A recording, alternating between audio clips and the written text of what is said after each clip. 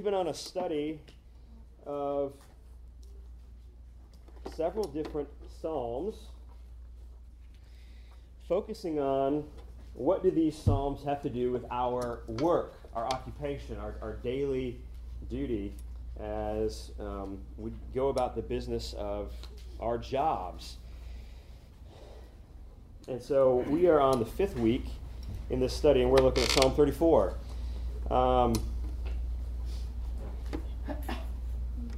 Job 12:12 says, "Wisdom is with the aged, and understanding is in the length of days." Wisdom is with the aged, and understanding is in the length of days. And I think that we would all agree that life brings you lessons, right? That we all, as we go through life, you learn. You have ups and you have downs, you have good times, you have bad times.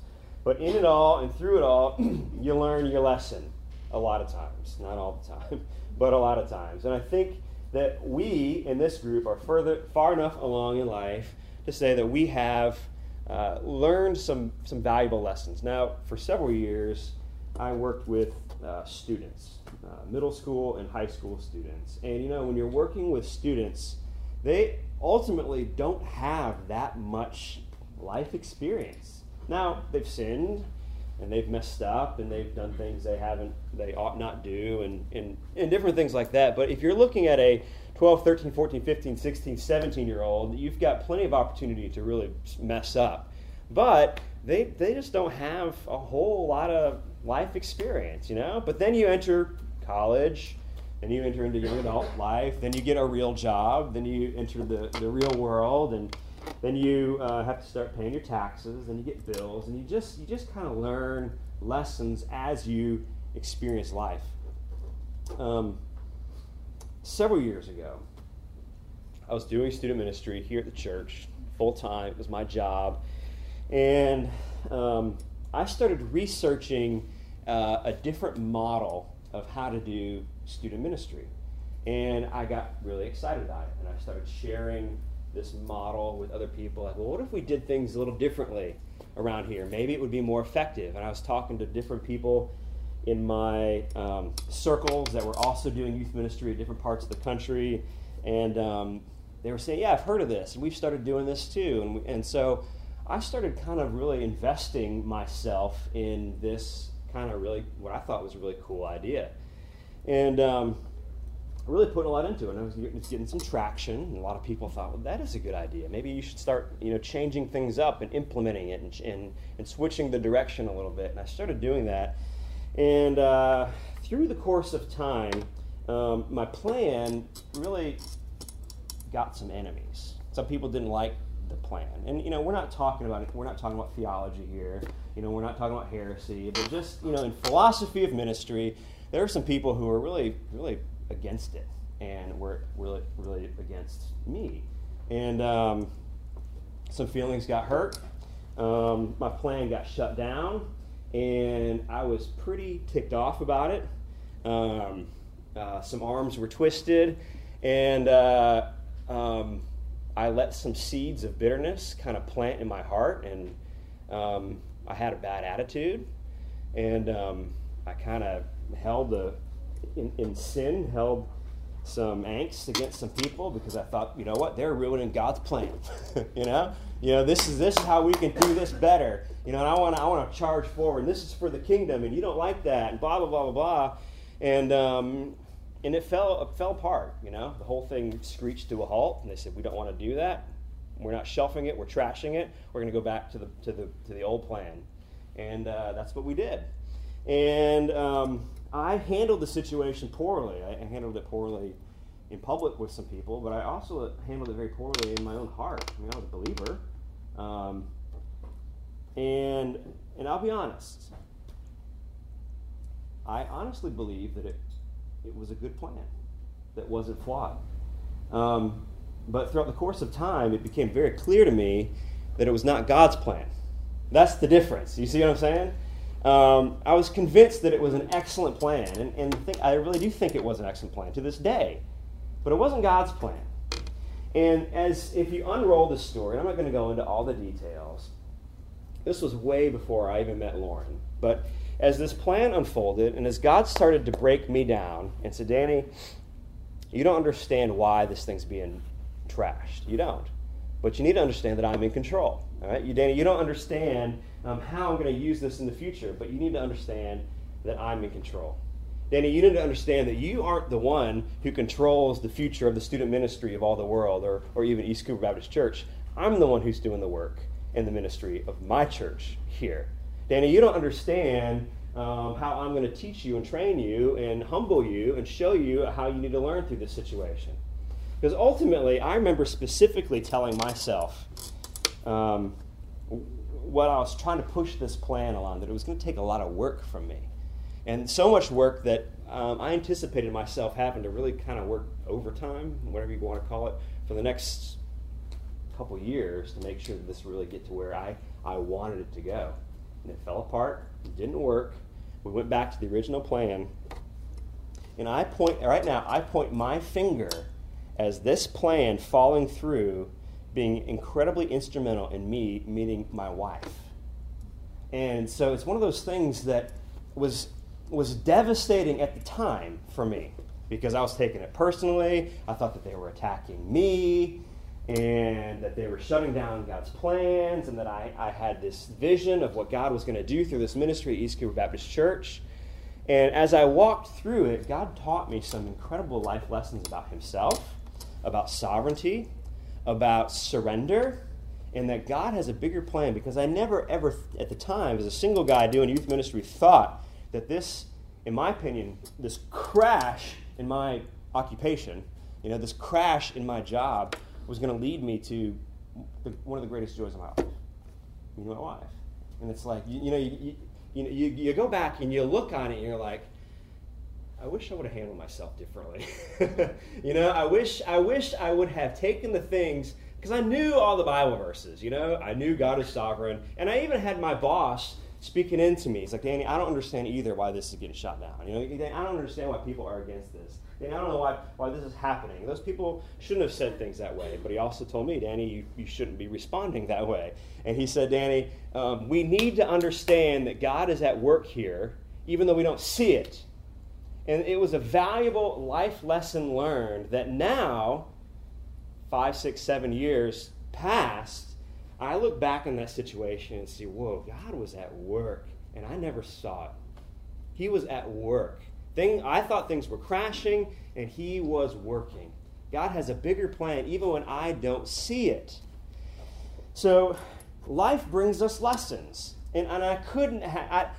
My walk with Christ is different because of that experience. I walk with more... I thought that I was living a surrendered life then, and I'm living more of a surrendered life now. I've still got places to learn, places to grow, but God taught me life lessons. And life brings you those lessons that you look back, even on your sin, even on your failures, even on those times when you're like, boy, I blew it. I was a Christian, but I still handled that poorly. I still let that get way under my skin. I still really mistreated those people. I still really had bitterness in my own heart, and it really just ate my lunch and kind of rotted my walk with Christ for a little while. But you look back on those things and say, God was good. He walked me through it. He taught me things, and I can take that now and use it in my current walk with Christ and even share it with others and say, listen, even though now you are going through a crash, even though now things are falling apart, even though maybe you are right in this situation and it's still falling apart, that God is using that. And he is sovereign, and he is the one who has this whole plan. And you don't know how it's going to fit together. I met Lauren. I met my wife as a result of this falling apart and me just not being so consumed. I didn't see that coming. But I wholeheartedly believe that God had that in the string of events that led us together. David is the author of this psalm.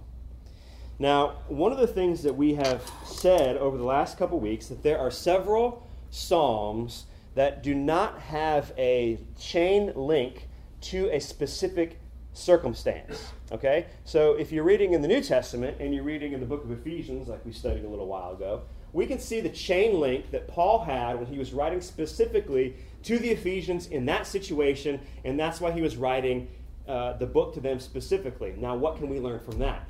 So there are several Psalms throughout the book of Psalms that don't have a link, but are principles and truths that have broad applications. All right, so this Psalm that we're looking at here has a broad application, but it also has a chain link to a certain situation in David's life, which not all Psalms do. Okay, so if we look at the intro to Psalm 34, in the ESV it simply says this, and this is right, it should be in everybody's Bible, right before verse 1. It says, of David, meaning by David, when he changed his behavior before Abimelech, so that he drove him out and he went away. All right, so that doesn't really seem to tell us a whole lot. This is a story that's found in 1 Samuel chapter 21, verse 10. So, before we jump into Psalm 34, I want us to get the background a little bit. All right, so flip back to 1 Samuel chapter 21, verse 10. I'll read it. Psalm 21, verse 10. I'm going to read 10 through 15, which is the end of the chapter. And David rose and fled that day from Saul and went to Achish, the king of Gath. And the servants of Achish said to him, is not this David the king of the land? Did they not sing to one another of him in dances? Saul has struck down his thousands and David his 10,000s. And David took these words to heart and was much afraid of Achish, the king of Gath. So he changed his behavior before them and pretended to be insane in their hands and made marks on the doors of the gate and let his spittle run down his beard. Then Achish said to his servants, behold, you see the man is mad? Why then have you brought him to me? Do I lack madmen, that you have brought this fellow to behave as a madman in my presence? Shall this fellow come into my house? Now the beginning of Psalm 34 says Abimelech. This says Achish. Abimelech is a term similar to Pharaoh, okay, which is a broad. Abimelech was like the king. Achish was the specific name. Abimelech was more the broad name. So what's going on in the story here? David is not yet king of Israel. All right, he is younger. If you went to Sunday school growing up, or if you know your Old Testament, we know that David was anointed king, but was not placed to be king immediately. Right now, in this story, Saul is king, and he wants to kill David. All right, he tried to pin David to the wall with a spear, literally. All right, David was playing his harp, took a spear, threw it at him, and tried to kill him in his place. At this point in the story, David has already killed Goliath. We've heard the story of David and Goliath, right? And so David has notoriety among the people of Israel. And they have sung the song that is referenced here in 1 Samuel that says, Saul has struck down his thousands and David his 10,000s. So you can see why there might be some jealousy, right, with Saul, is people are like, wait a minute. Saul's like, I'm the king, but the people are praising and lauding him. So he wants to kill him in a pretty gory way, pinning him to the wall. So David has already killed Goliath. David is in the court of Saul. David is best friends with Saul's son, Jonathan. And Saul starts this rage and this rant against David and wants to kill him, so David runs away. David flees for his life. He takes nothing with him. And in the story right before this incident here in Gath, as David is fleeing from Saul, David actually runs to another city called Nob. And he goes into a synagogue or temple there and runs into a priest. And he says to the priest, I'm here on the king's business. I had to run in haste. It was urgent. And I'm on my way somewhere else. Do you have food for me? And the priest says, well, I do, but it's been dedicated. And they go through this rigmarole of, are you pure? Are you able to take the dedicated food? He says, yes, I am. He takes the food, and then he says to the priest, I have no weapon. Do you have anything here?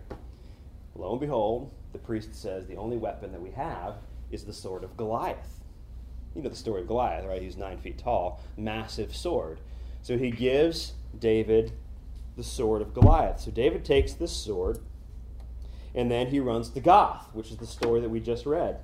Now, Gath is a city that is not an Israelite city. It's a Philistine city. Goliath was a Philistine, right? They're the bad guys. All right? They're at war with the Philistines. Why is David all by himself with the sword of their hero running to Gath? And the text doesn't tell us. Some commentators say he's just looking for refuge. Some people say maybe he's trying to just blend in with the crowd and just serve as a mercenary because he's ultimately a soldier and maybe he could make do. And so he comes into the king of Gath, and the king doesn't recognize him as David, the Philistine slayer, the guy who chopped off the head of our hero, even though he's carrying the sword. But there's an official at the palace here who does recognize him. He says, "Isn't this David?" And so David freaks out at this moment, and he gets scared for his life. And so he really does something rather cowardly, and pretends to be insane, and starts scratching and maybe cocking himself off to the side and letting drool come down his beard and speaking gibberish. And the king just says, "Who is this? Get this out of my sight. This is David, the Goliath slayer. Get him out." And he deceives him, and he goes about. I mean, this doesn't sound real high and mighty and righteous, does it, for the King David? So David then flees to another town. Meanwhile, Saul catches wind that David had gone to Nob and spoken to the priest there. So Saul, angry, wanting to kill David, travels to Nob and kills all 86 priests at the temple, wipes them out, and their any families and livestock that happen to be there as well. Even though they were unaware, he kills them all. You go along in the story, and Saul is chasing David with his armies all over. Saul is hiding in caves wherever he can, and in chapter 24, Saul at this point has gathered a few followers and is hiding from Saul. What did I say?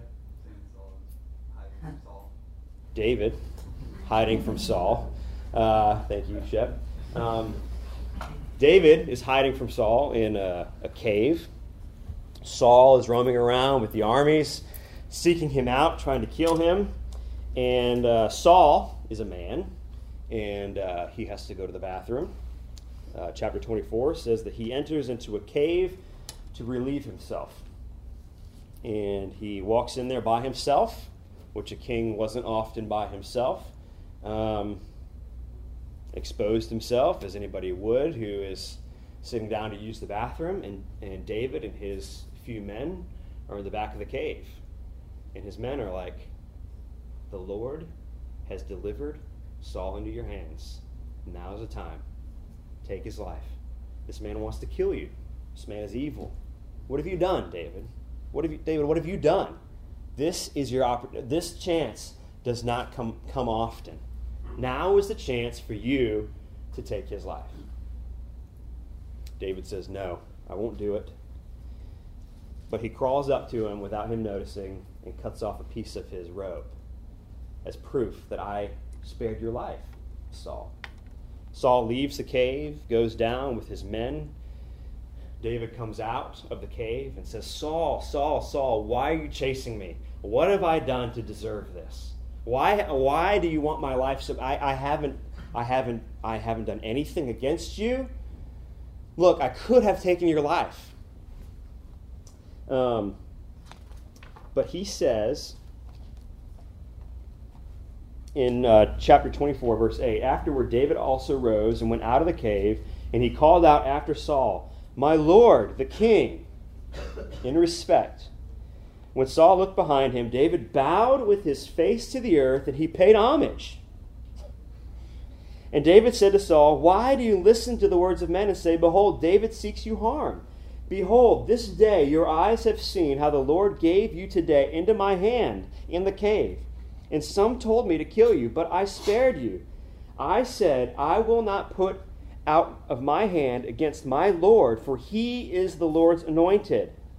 See, my father, see the corner of your robe in my hand. For by the fact that I cut off the corner of your robe and did not kill you, you may know and see that there is no wrong or treason in my hands.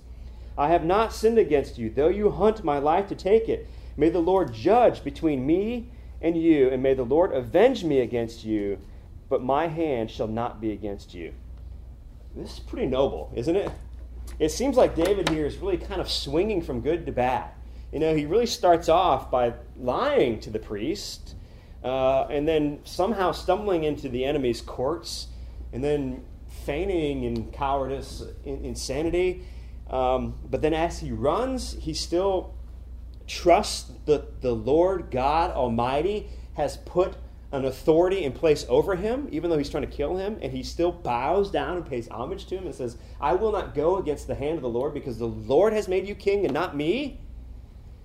I mean, it's just crazy. So this is the whole story leading up to David writing Psalm 34.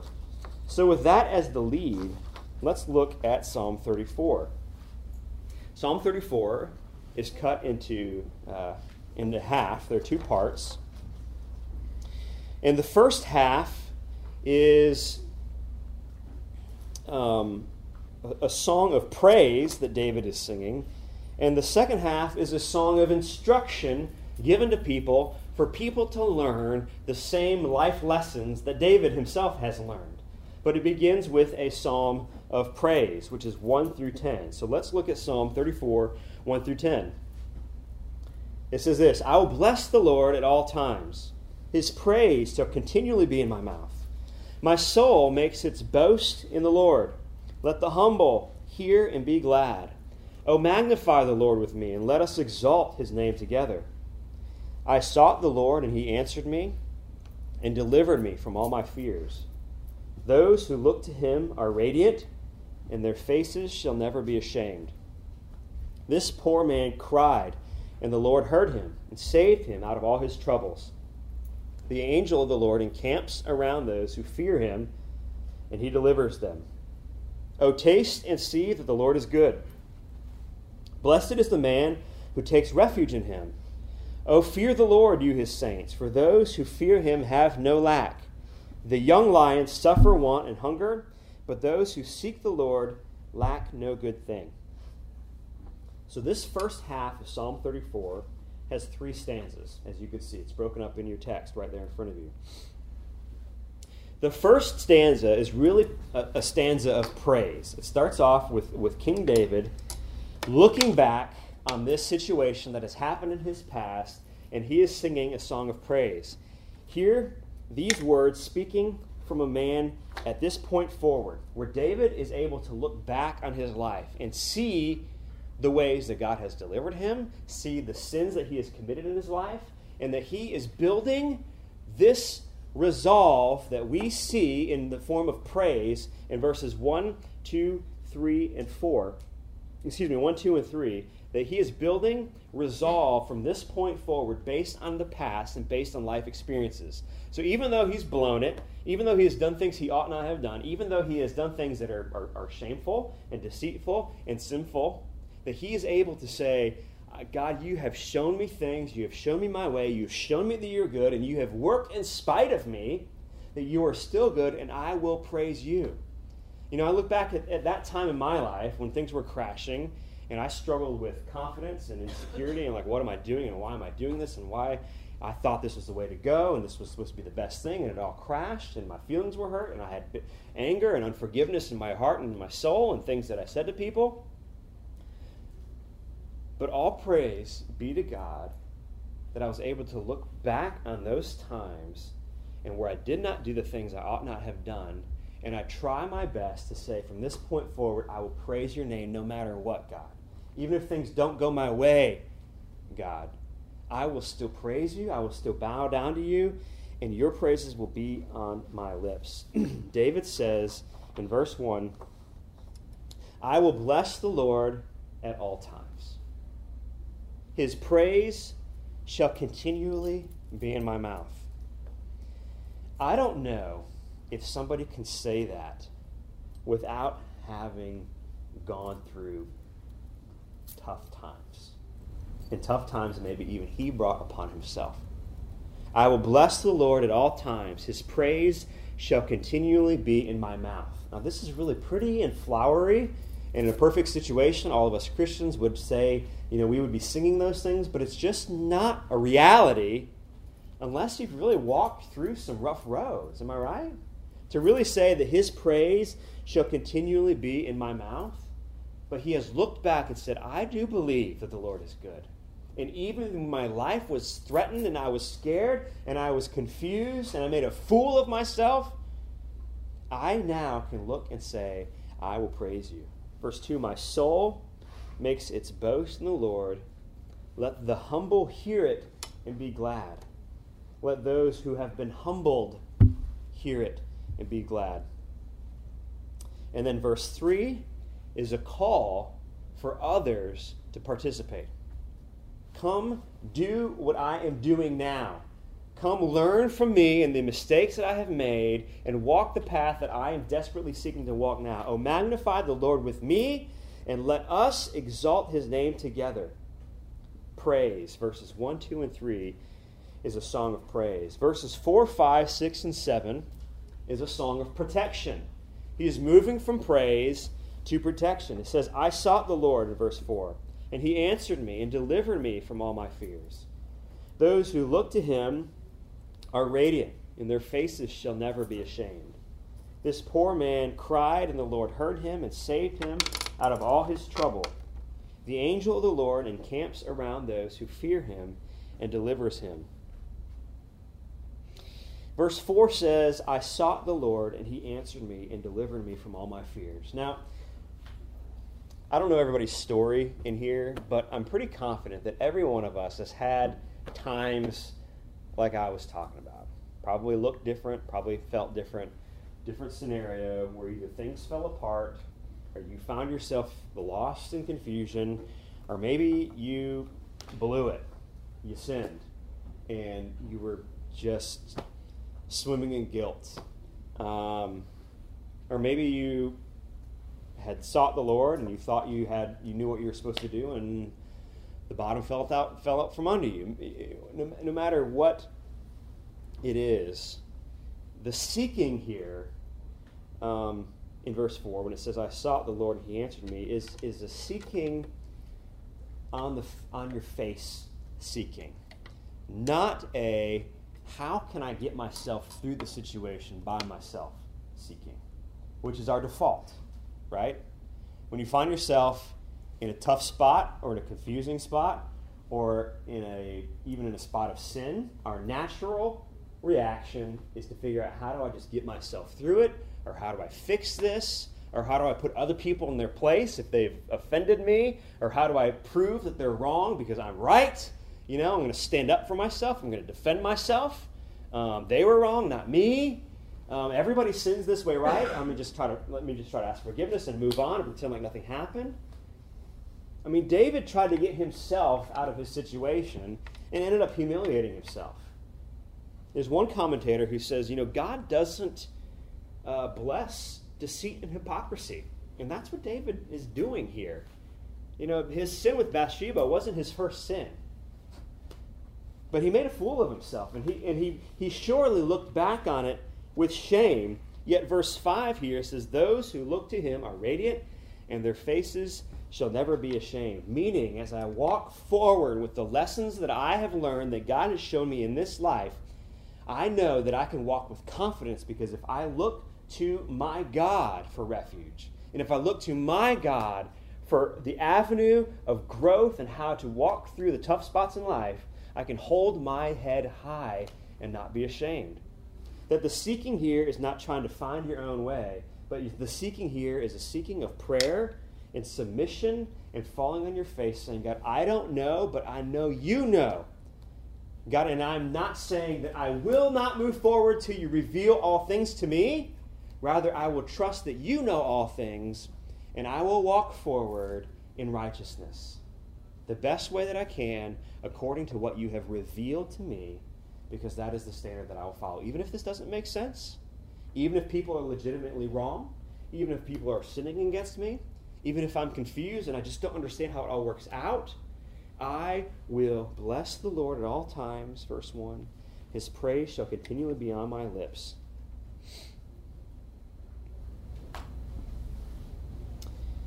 Praise, 1 through 3. Protection, 4 through 7. In verses 8, 9, and 10 is a call to actually put this into practice. Not just here, but to practice it, but to do it. Wouldn't it be awesome in a perfect world if we all just listened to wise counsel and did it? Wouldn't that be nice? How many of you have gotten a speeding ticket? Okay. I always hated it when my mom and dad were teaching me to drive, and I would be exceeding the speed limit, not necessarily speeding, but just exceeding the speed limit. And my mom would always say, she'd be in the passenger seat, and she'd look over, kind of obviously, at the speedometer, and she'd be like, I think it's 45 in here. And, did any of your parents do that? So she wouldn't tell me hey, you should slow down. But if I would have listened to that kind of advice, that's a silly example. We've been told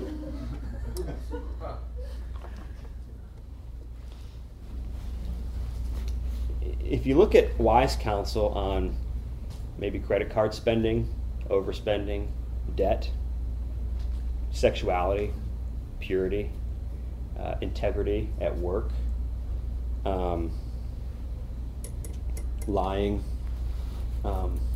wisdom as it has been shared to all of us as it relates to maybe dating, or just being in the Word, that we haven't listened to.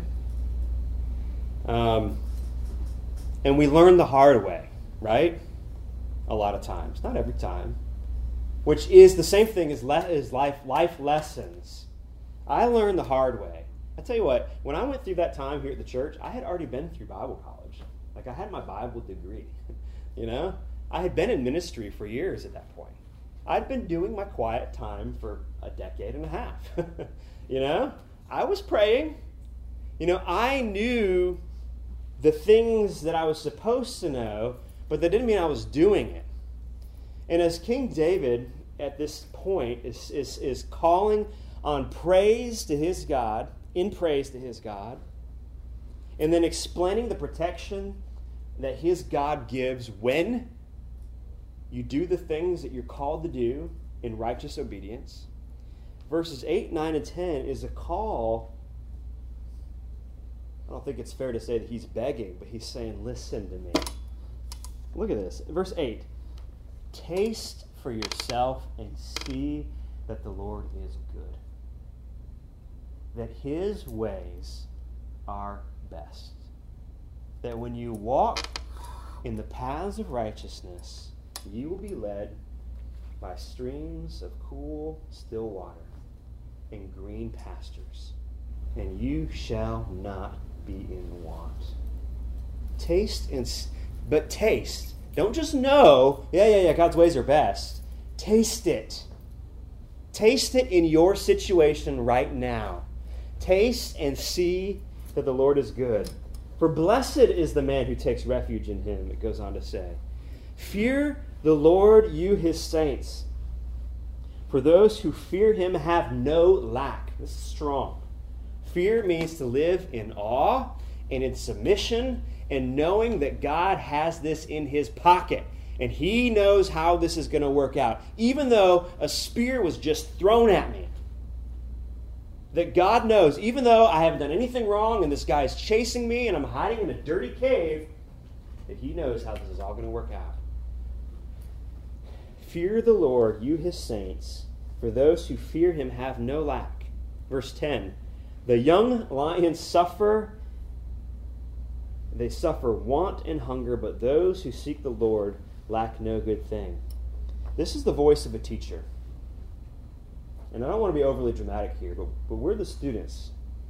This is David who has walked through things in his life, and he is saying, listen to me as I have walked these roads. I have tasted the bitterness, and I have found that it is not good. And I have hung my head in shame as I looked at the things that I have done wrong. Taste and see that the Lord is good. Even the young lions, those people that are out there, that are the most able, that are the most fit, that are the most vibrant, who think that they can conquer the world, even they will face these times of falling on their faces in humility. But those who seek the Lord lack no good thing. Those who seek the Lord lack no good thing. That's the first half. Let's look at the second half. It goes from 11 to 22. And this is where David moves from a song of praise to a song of instruction. Verse 9 says, "O fear the Lord." In verse 11, he says, "Come, O children, listen to me, and I will teach you the fear of the Lord." So again, David is in the role of a teacher, and he's saying, listen to me. I mean, I felt like when I was doing student ministry, that's what I wanted to say. Students, I know when I was doing student ministry, I know you're not going to hear me, and you're going to have to fall on your face, and you are going to have to taste for yourself the bitterness of this world. But listen to me. Maybe this will save you from shame. This will save you from bitterness. This will save you from roads that I walked down myself. And if you do walk down those roads, and if you do fall on your face, and if you do find yourself struggling with the sins that you've committed, remember my words and come back to the truth that is God's way. So he is saying, "Come, O children," speaking proverbially here about children. "Come, all those who would listen. Come, O children, listen to me, and I will teach you the fear of the Lord." Which is what? 3 things that he outlines here in verses 13 and 14. Keep your tongue from evil and your lips from deceit. Did David do that? Did David do that? No, he didn't. He sinned. And he's held accountable for it. But he learned from it. We see through the life of David that he is not a perfect man. But God showed himself to be faithful, and in spite of David's sin, in spite of David himself, the Lord still did a work, even though he blew it. Keep your tongue from evil and your lips from deceit. David is speaking from experience that this is the better way. Verse 14, it says, "Turn away from evil and do good." It says, "Seek peace and pursue it," which he did with Saul. He sought peace from a man who was not peaceful. He sought peace from a man who was evil. He sought peace from a man who was wrong. He sought peace from a man who was twisting his role as king. I think every single one of us here has had people in authority over us who are wrong and who are doing things the wrong way, who are not working under the rule of integrity, who maybe want you to follow suit. Maybe they look down on you because you won't do certain things. Maybe they make fun of you. But David still sought peace and pursued it with this bad dude. And the call on us is the same. To love your enemy. Boy, again, there's so much in Scripture that just sounds like a cheesy greeting card. But it's hard. Taste this and see that it is not easy, but it is sweet. Taste and see. Love those who hate you. Seek peace and pursue it. If you don't have that person in your life now, it's coming. That person who is pursuing you. The person, a coworker who doesn't like you. Maybe doesn't like the fact that you're a believer. Maybe mocks you. maybe makes fun of you because maybe you're not sleeping with your boyfriend or your girlfriend. And seek peace. Don't feel like you have to defend yourself with them at all times. Verses 15 through 22 is a very interesting yet passionate example of how God will protect his own, but that is not the same as keeping them from affliction. All right? Verses 15 through 22 is a beautiful description of how God will protect you, but that is not the same thing as keeping you from affliction. I love to travel. Love to travel. Lauren and I have an opportunity to go to see some missionary friends in Turkey in a couple weeks. We're going to travel and ask for your prayer for safety. And even though I've flown a lot, I still freak out a little bit when there's turbulence. You know what I mean? Maybe you have flown before. Okay, like I know it's safe. It's safer than driving. Blah blah blah blah blah. I don't know how many times I've been on an airplane, and you're sitting there, 30,000 feet, and the plane is like, and you're just like, ah! In my mind, that's what's going on. Outside, I'm kind of like, but like I've been on planes where the flight attendants have fallen, and like I'm just like, today's the day of my death. Like this is it. Like I thought I was going on a mission trip for you, Lord, but no, I'm crashing and dying today. And like my heart will start beating, and I mean I laugh about it, but there are still times when I stop and say, God is in control. He has known the day of my death, and if God has assigned it, then so be it. And I want to be okay with what God has preordained. This isn't a surprise, and if this plane is crashing, then I trust my Savior. And like those are nice, easy things to say, but I actually do kind of walk through that at 30,000 feet, And I'm surprised that I have to still keep doing that, but I do. And I think of this text when it talks about how the Lord will protect you, but that doesn't mean you won't have affliction. Well, then we're like, what's the point of protection then? That you will be protected on that airplane. It doesn't mean that you won't have turbulence. And here's the crazy thing that kind of blows the mind, but yet expounds that there is a certain level of mystery that has to be involved in your faith. That there is still protection even if the plane crashes. That there is still security if the plane crashes. Look at verse 15.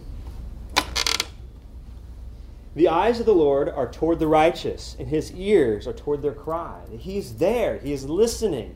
He is not just this blob out there that exists with this cosmic scale of karma, and if you're good outweighs the bad. No, he is listening to the cry of the righteous.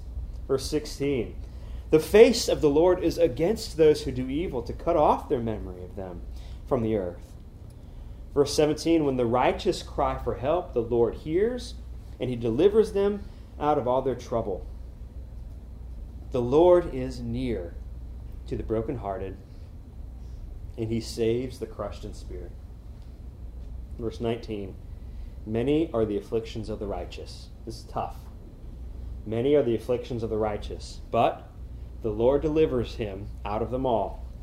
He keeps all his bones, not one of them is broken. Affliction will slay the wicked, and those who hate the righteous will be condemned. The Lord redeems the life of his servants. None of those who take refuge in him will be condemned. Flip to 1 Peter, if you would.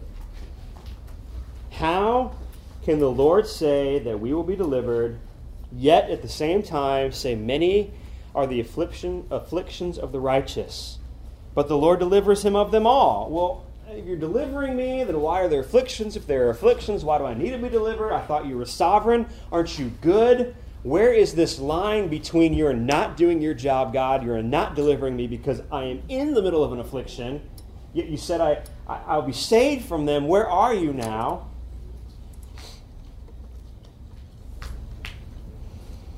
First Peter chapter 2, verses 1 through 5. 1 Peter 2, 1 through 5. Peter here is speaking to a discouraged group of believers who are suffering for their faith. And he is seeking to lift them up with the truth. 1 Peter 2, 1 through 5. He says this, "Put away all malice and all deceit and hypocrisy." David. "Put away envy and all slander." Verse 2.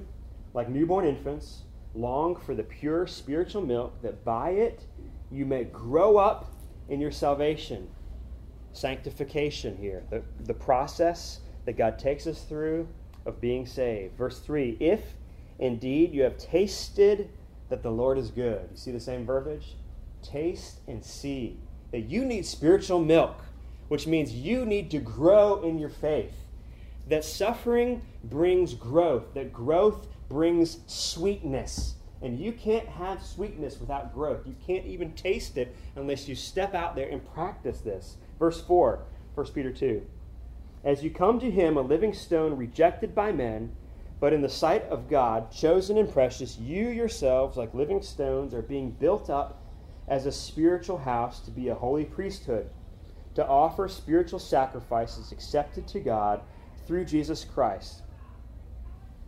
That when we suffer, that we are made more and more pure. When we go through affliction, God uses that in our hearts and in our minds to show us more and more and more of what we need to see. I know beyond a shadow of a doubt, aside from the amazing blessing of meeting my wife, Lauren, that there are valuable lessons in my growth as a Christian that I would not have learned if I hadn't have gone through that crap in my life that I hope I never have to go through again.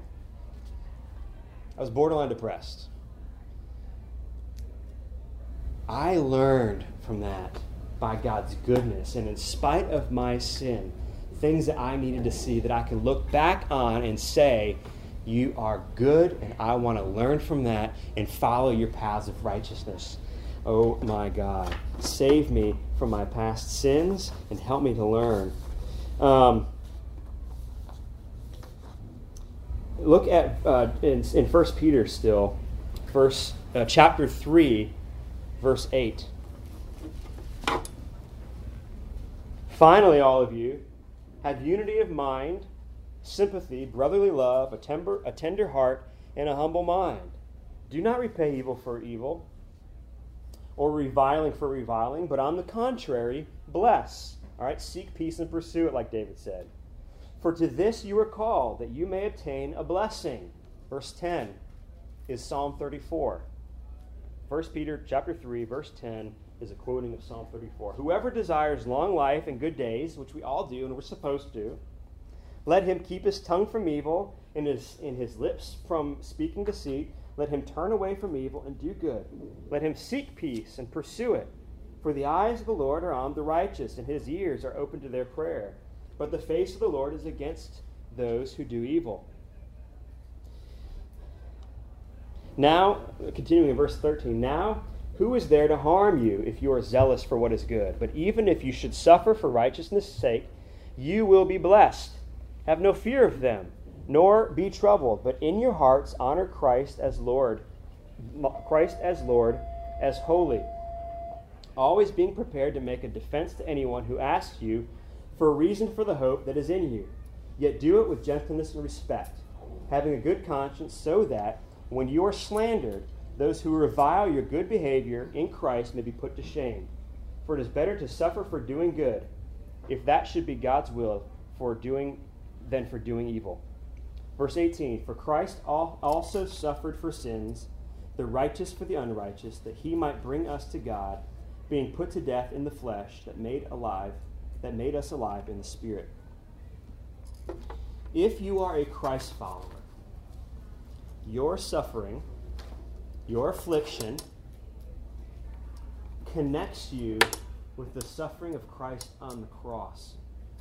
1 Peter goes on to say it in more and more detail. If you are a Christ follower, and you are suffering, and you have affliction, and you seek the Lord, and you seek Christ through it, you are united with Christ in his suffering. Because we have a bond. When we accept Jesus Christ as our Savior, we are brought and made unified. We looked at this all through Ephesians, that we have been unified with Christ as sons and daughters of God, that we have been brought into likeness of him. And then when we go through these times, we are brought into this unity and are brought into the same sufferings, and that we will receive the same glory as those who are Christ followers. Sorry that I went a little long. Let me pray for us. Father, I thank you for your truth. I thank you for Psalm 34.